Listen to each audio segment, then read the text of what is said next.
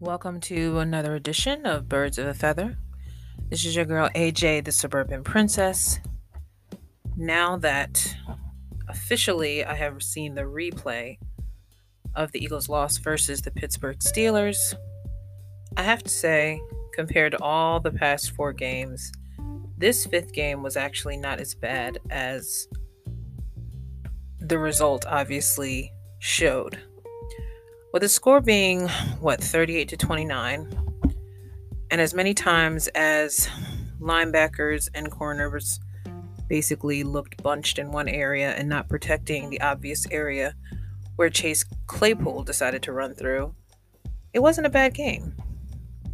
I even have to say that I think even Carson Wentz stepped up as much as he could, considering he had two picks, but he also had two touchdowns. So, and knowing that him and Miles Sanders were connecting, and especially him and Travis Fulgham, undrafted wide receiver, was making the most of what was lacking between him and Hightower and him and Ertz.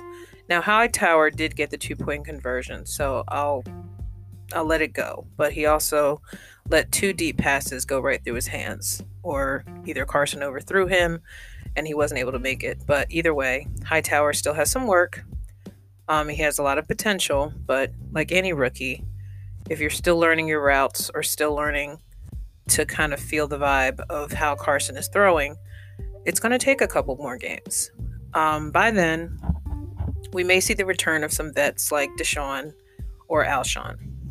We may not see them at the same time, though, which is fine with me, because knowing that these both once spectacular wide receivers have been taking most of their rehab trying to get back into the game, and whereas Deshaun must not know about his aging hamstrings as much as he thinks he does, because he has been out and only has maybe played two games at the most in his year and a half back in the nest. He has been a disappointment. I know he's not going to stay next season, but at the same time, I don't know if he'll retire either. But he may decide that it may not be worth it to even try to play for another team at this point. I, for one, am still always going to be a Deshaun cheer, but I feel like I am, or cheerleader, should I say. I just feel like at this point it's obvious that his time has passed, his window has passed, and knowing that he didn't get the surgery he thought he didn't need last season, it just seems like a waste now to even get your hopes up thinking he's going to be in the fold after this season finally wraps. Now, mind you, this season might get extra extended due to the fact that there's already been some scares within other teams as far as COVID, and it doesn't look like it's going to really be a quick 16 or 17 game season. There might be longer seasons for some, shorter seasons for others, and it may affect next year because it's already been rumored, or I guess announced today, that there will be no Pro Bowl. Not that anybody really cares, because the Pro Bowl was really just an exhibition for all those players who didn't make the Super Bowl. But at this point, it's kind of broken tradition, where it used to be in Hawaii, and it used to be a lot of, extracurricular, different activities that they would do. And in the era of COVID, in the era of this election cycle, and all the bad press and all the attention with Black Lives Matter and the other rival vigilante news and groups that are gathering, it doesn't really seem like there's really a care or a need for a Pro Bowl. So I don't think that's really a loss. I only enjoyed it when it was in Hawaii, because it was just something else to watch when your team wasn't in the Super Bowl. But now it's like, who cares?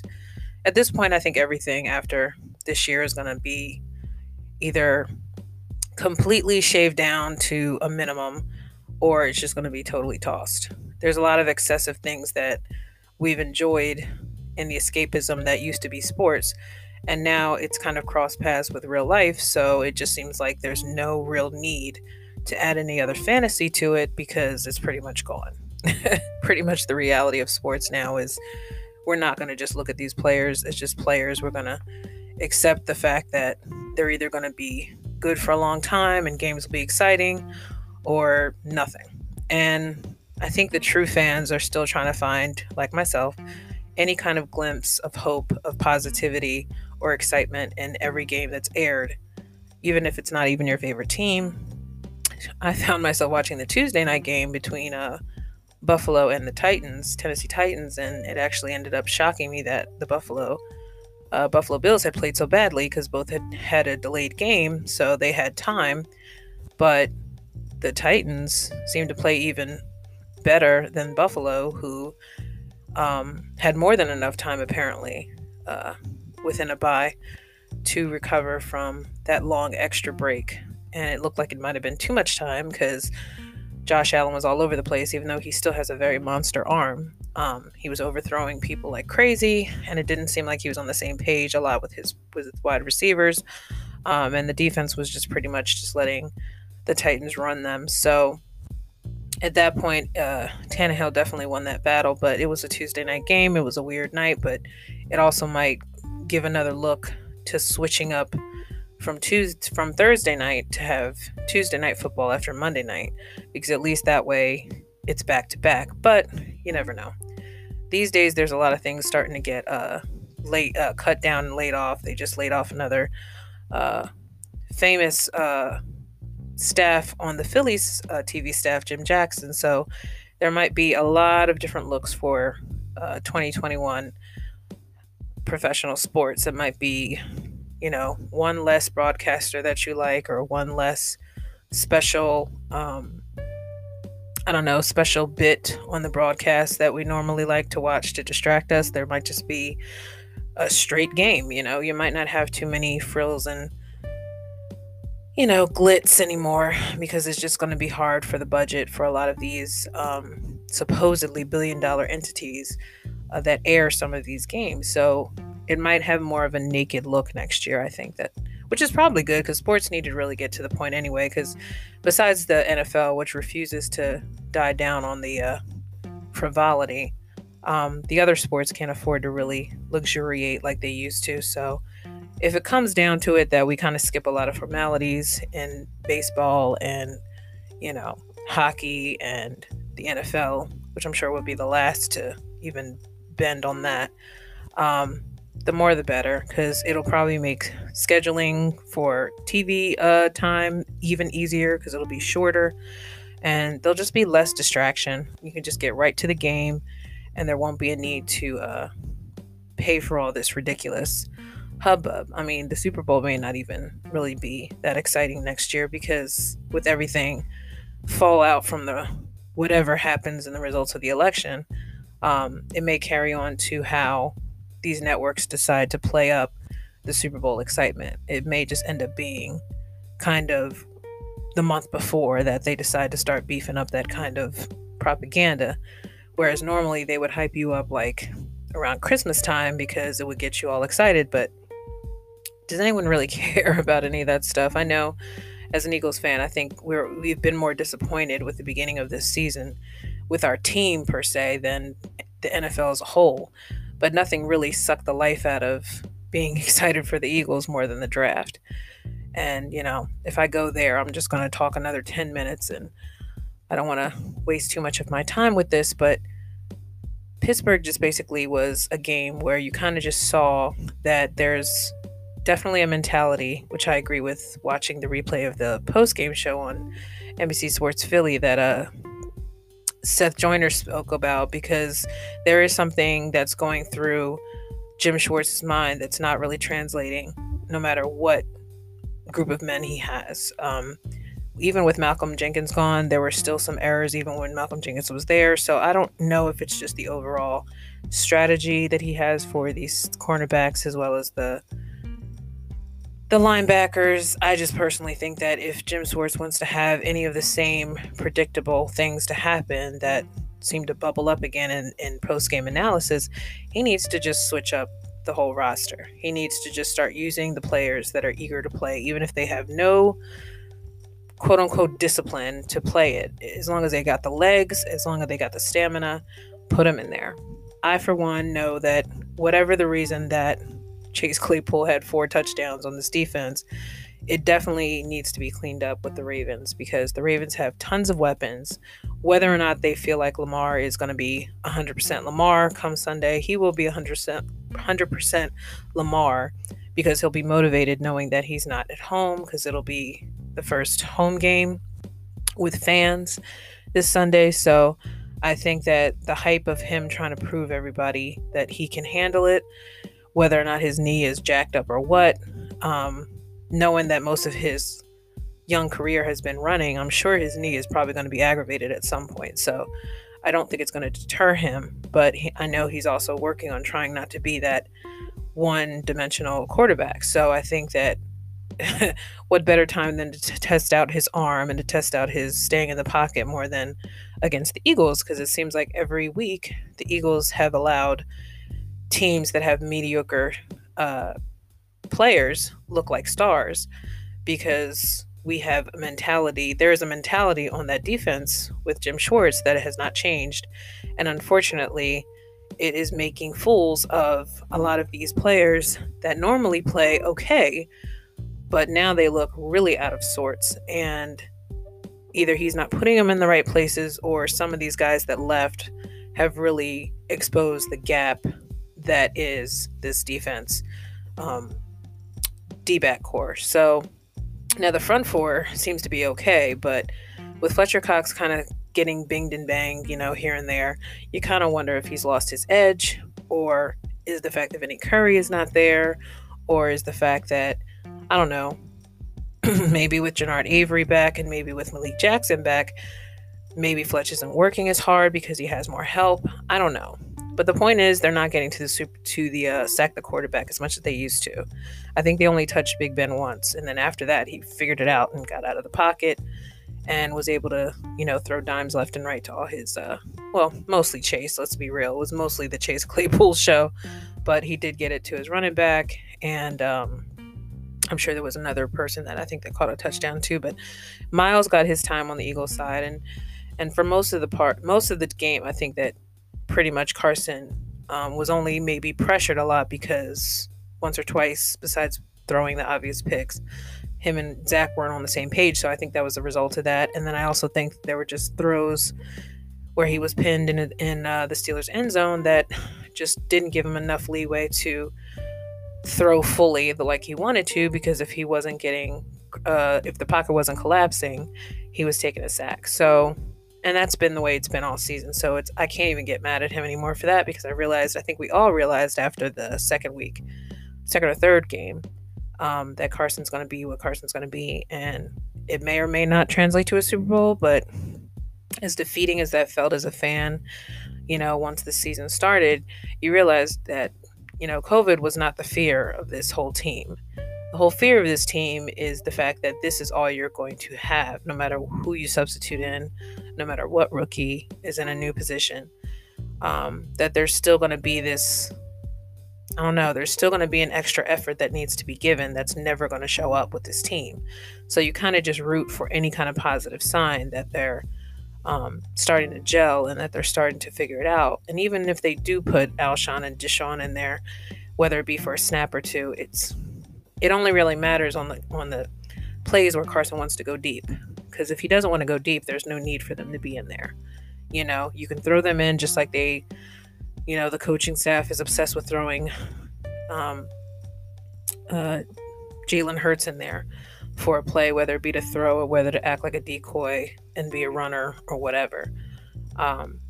It seemed like a great problem to have before even the training season came up, but knowing that they didn't have their normal amount of time, now it just seems to me like a rushed distraction, and I don't think it's needed. But if they feel this need to show the world that they can capitalize on a trend, of course, I don't even think it's really a trend outside of the Saints, then so be it. But sometimes I think the front office overthinks a lot of things, and I think they try so hard to be in the know, but in the meantime, they're sacrificing a lot of could-be stars by not choosing them in the draft, and it sets them up to look stupid when their schemes and strategies and whatever and play calling becomes very predictable once the season rolls on. So every week that I tune in, I always say on Wednesdays, I'm usually over any kind of disappointment. I wasn't even really as disappointed as I thought. I was more just like, at least they looked like they wanted to win that game. But once again, the most frustrating part of the second half is they had chances where they could have at least took the lead. With Jake Elliott missing that 3-pointer that probably could have pushed them ahead by a point, and maybe they wouldn't have had to work from down by 10 by the end of the game. They maybe would have came within a touchdown later if the Steelers had struck back. But either way, the point is the kicker thing is starting to annoy me since I think a season ago. So I'm kind of glad to see that there's a rumor that supposedly the Eagles are bringing in I think some guy from a Canadian league or something to look at for a kicker. I guess for a backup in case they find out that, I don't know, Jake pulls a hammy or something, or maybe there's a reason why he keeps missing random kicks here and there, because sometimes those random kicks are something that they could use later in the game, even though it's only that one out of like the other 3 he makes. But that could have been an important 3 points that wouldn't have made them have to work so hard for the fourth quarter. But I looked at it this way. Any game at this point after that tie with the Bengals that's in regulation will be a blessing to this team. And knowing that this division is so messed up, especially after now the Cowboys losing Dak to a very horrific ankle injury, even with Andy Dalton, as I nickname him, Angry Eyebrows, he may not be reliable full-time for the rest of the season. He may be a good look for now because he's somebody else to look at, but Dak wasn't really exactly having a horrible season. The problem was the defense kept letting them down, which is pretty much similar to what the Eagles are going through. The only difference is, obviously, Dak's stats are going to be way better than Carson's, but it doesn't really mean anything if he wasn't able to bring in a lot more wins or have a better record. So now that he's gone for the rest of the season, and who knows, the rumors are if Jerry Jones even wants to bother bringing him back with a new contract, because he could just be dancing around it now. Obviously, if you didn't sign the guy in the offseason when you had a chance to negotiate back and forth, and then suddenly talks just kind of stopped and he was franchised, to me it just shows that maybe it might have been a full confirmation that Dak doesn't need to be a Cowboy anymore. But we'll see. I mean, that could just be put out there just because it's something else to dangle. But I think it's kind of obvious at this point that Jerry Jones might not be a factor, or might be as much of a fan of Dak as he says he might be. Because right now, we all know that NFL is worried about their money. And even when the most recent report that Mike Garafolo put on NFL Network today, talking about how basically even the front, though the owners are still having a problem with believing that when the playoffs come around, they shouldn't have a bubble scenario because they don't feel like bubble scenarios will necessarily work for players that have been playing this long and only having minimal positive tests. But overall, they're obviously deciding that they don't believe that this will change any circumstances, knowing that some players are already positive. In my head, yes, you're lucky that maybe less than half the league has had a positive test at this point. But knowing that they're popping up in little ways, like a Cardinal player here or Stafford there, or, a couple of Titans there, and then travel to the Jets, I think, for a hot minute. It's just, you just don't know who else is going to get it next from some random encounter, whether it be outside of their homestead or not. And, some guys could decide to go get some beer at a freaking convenience store and then come home with it. You just never know. But the fact that the owners are still having a problem with negotiating with the commissioner about possibly, hibernating whatever top teams are left in the playoffs just shows you how much the NBA was the most prepared organization to go through a whole upheaval, of the season by, isolating these players up until playoff season where their family members could come in little by little. So I think the idea of the mental health of the players is basically what the NFL owners are using as an excuse to say they don't want the players to become distracted because they're without family around. I feel like that should have been something discussed way before the season started, but, most of these owners don't seem to care about anybody but themselves. So let's be real. It's probably not going to happen until at least 50% of the league is infected. So right now it's just traveling its way through college football, and so far today, Nick Saban from University of Alabama has COVID now, and somebody else, I think, on the staff. So I think he and his wife or something, or somebody, I think, might have it together, but they're going to be quarantined. 19 players from the University of Florida now have it, or Miami, excuse me. They have COVID. And, it's just a matter of time before people who were boo-hooing it and making it sound like it was just this, hoax for the summer and there's nothing going on, even though it's plainly still going on. It's just going to be up to the commissioner to either decide to put his foot down and say, we're going to cut the season short and return back in the new year, or he's just going to have whatever team left standing be the ones left standing to finish out the season, and then maybe not even have playoffs until after the start of the new year. Who knows?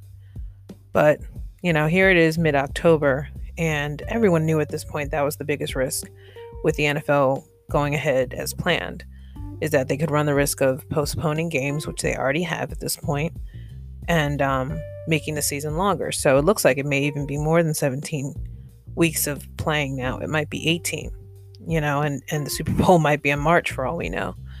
So it will be a lot of moving around, and I think that's probably the only exciting aspect about it, is how will they finish the season.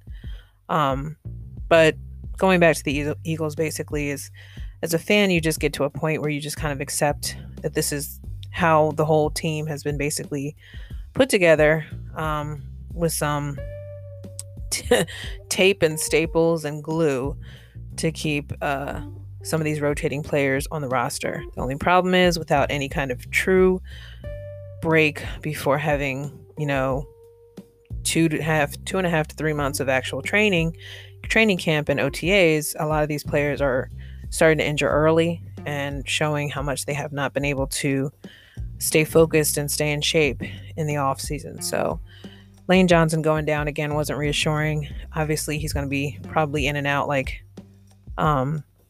Jason Peters was in the beginning of this season.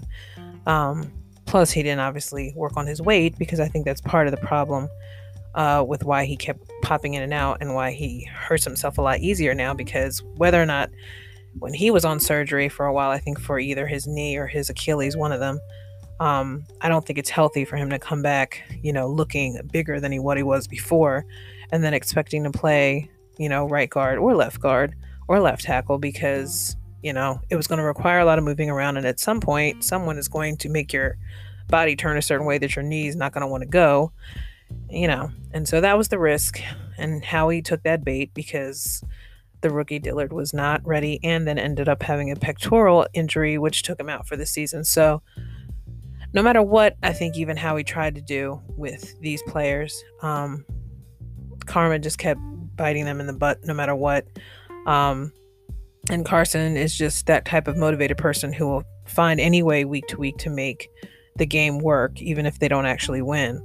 So I would say that Pittsburgh, to me, is kind of that little glimmer of light that might be coming up with the offense. But you still hope that the offensive line will find ways to protect him even more, because if they can do it with Pittsburgh, they might have a good shot against the Ravens. I'm just hoping that Carson can avoid too many more interceptions, because I think that the patterns he's going into now is, now that Ertz is no longer his main target, will he become more dependent on Travis? And then if Deshaun comes in, will he become a little bit more flustered when he can't get to Deshaun for whatever reason? Or if Alshon shows up, and then kind of the whole rhythm of what he got used to for 2 weeks is going to be thrown off again. I just hope that it doesn't throw a wrench in what he's starting to slowly build with Travis, because Travis had 10 catches for 150 plus yards. So homie was balling, but that was also the result of Ertz not being able to get to anything except for one catch. And, like I said, Hightower only making maybe 1 or 2 catches that mattered, even though he had like 2 or 3 or 4 chances to really probably up the game even higher had he caught that one deep one in the end zone. But I think every wide receiver will have that one catch that they'll always remember to start off their career that they hope to never experience again, because you never want to be that guy that's known to, maybe that could have made the game if I had caught it, that type of thing. So You can't crap on rookies because they are learning the pace of the game. They're learning what it's like in the NFL to not have that same kind of protection of, being beloved in college. So that reality is hitting them. But for my final thought, I'll just say that I'm not expecting them to beat the Ravens this Sunday, but I am expecting at least a little bit of fight. I know the Ravens are just the next best thing, but they luckily have been becoming more human with some of the ailments to Lamar lately, which is to be expected, knowing that he's ridiculously fast and talented. So his body is probably saying timeout. But I'm sure when game day comes and if there's fans, he might feed off of that energy to shut all the crowd up. So I'm expecting a good game. I love Lamar, so it's going to be hard to kind of root against him. But if Carson is locked in and doesn't allow any kind of last minute jitters to mess with his whole flow early, then they have a shot to win. And they probably would win just because it seems like the one game that is just set up for them to fail. Because Pittsburgh, I think a lot of people were kind of assured that they were going to lose. But they also had a shot of winning. So when there's no shot that they have any kind of thing going for the game, then you're kind of like, all right, I was right. But lately, it just seems like when they do put it together, there's always something that they do to themselves. And that's what's so exhausting about being a fan, is watching them shoot themselves in the foot. But here's to Sunday. I mean, I'm a fan. I'm riding and dying. And lately I've been dying a lot. But for a 1-3-1 record, if they go 1-4-1, I won't be shocked. But if they go up 2-3-1, that'll be even more exciting. But, the bar is very low. So as us fans do, birds of a feather flock together. We're going to watch regardless. And hopefully next time I pod, I will be with my buddy Eddie and we can discuss what we feel like this season is going to end up with as far as wins and losses. Although I feel like now it doesn't really matter. It's just whatever team shows up and whoever catches the ball at the right time is basically going to be the totality of this season. So, it's next man up and it's put everything in it and hopefully come out with a W. But if you don't, just keep fighting. And that's basically what they can do. Keep fighting, keep flying. Thanks for listening if you were. This is AJ Suburban Princess, Birds of a Feather. Talk to you guys soon. Stay positive, stay safe, and have fun. Take care.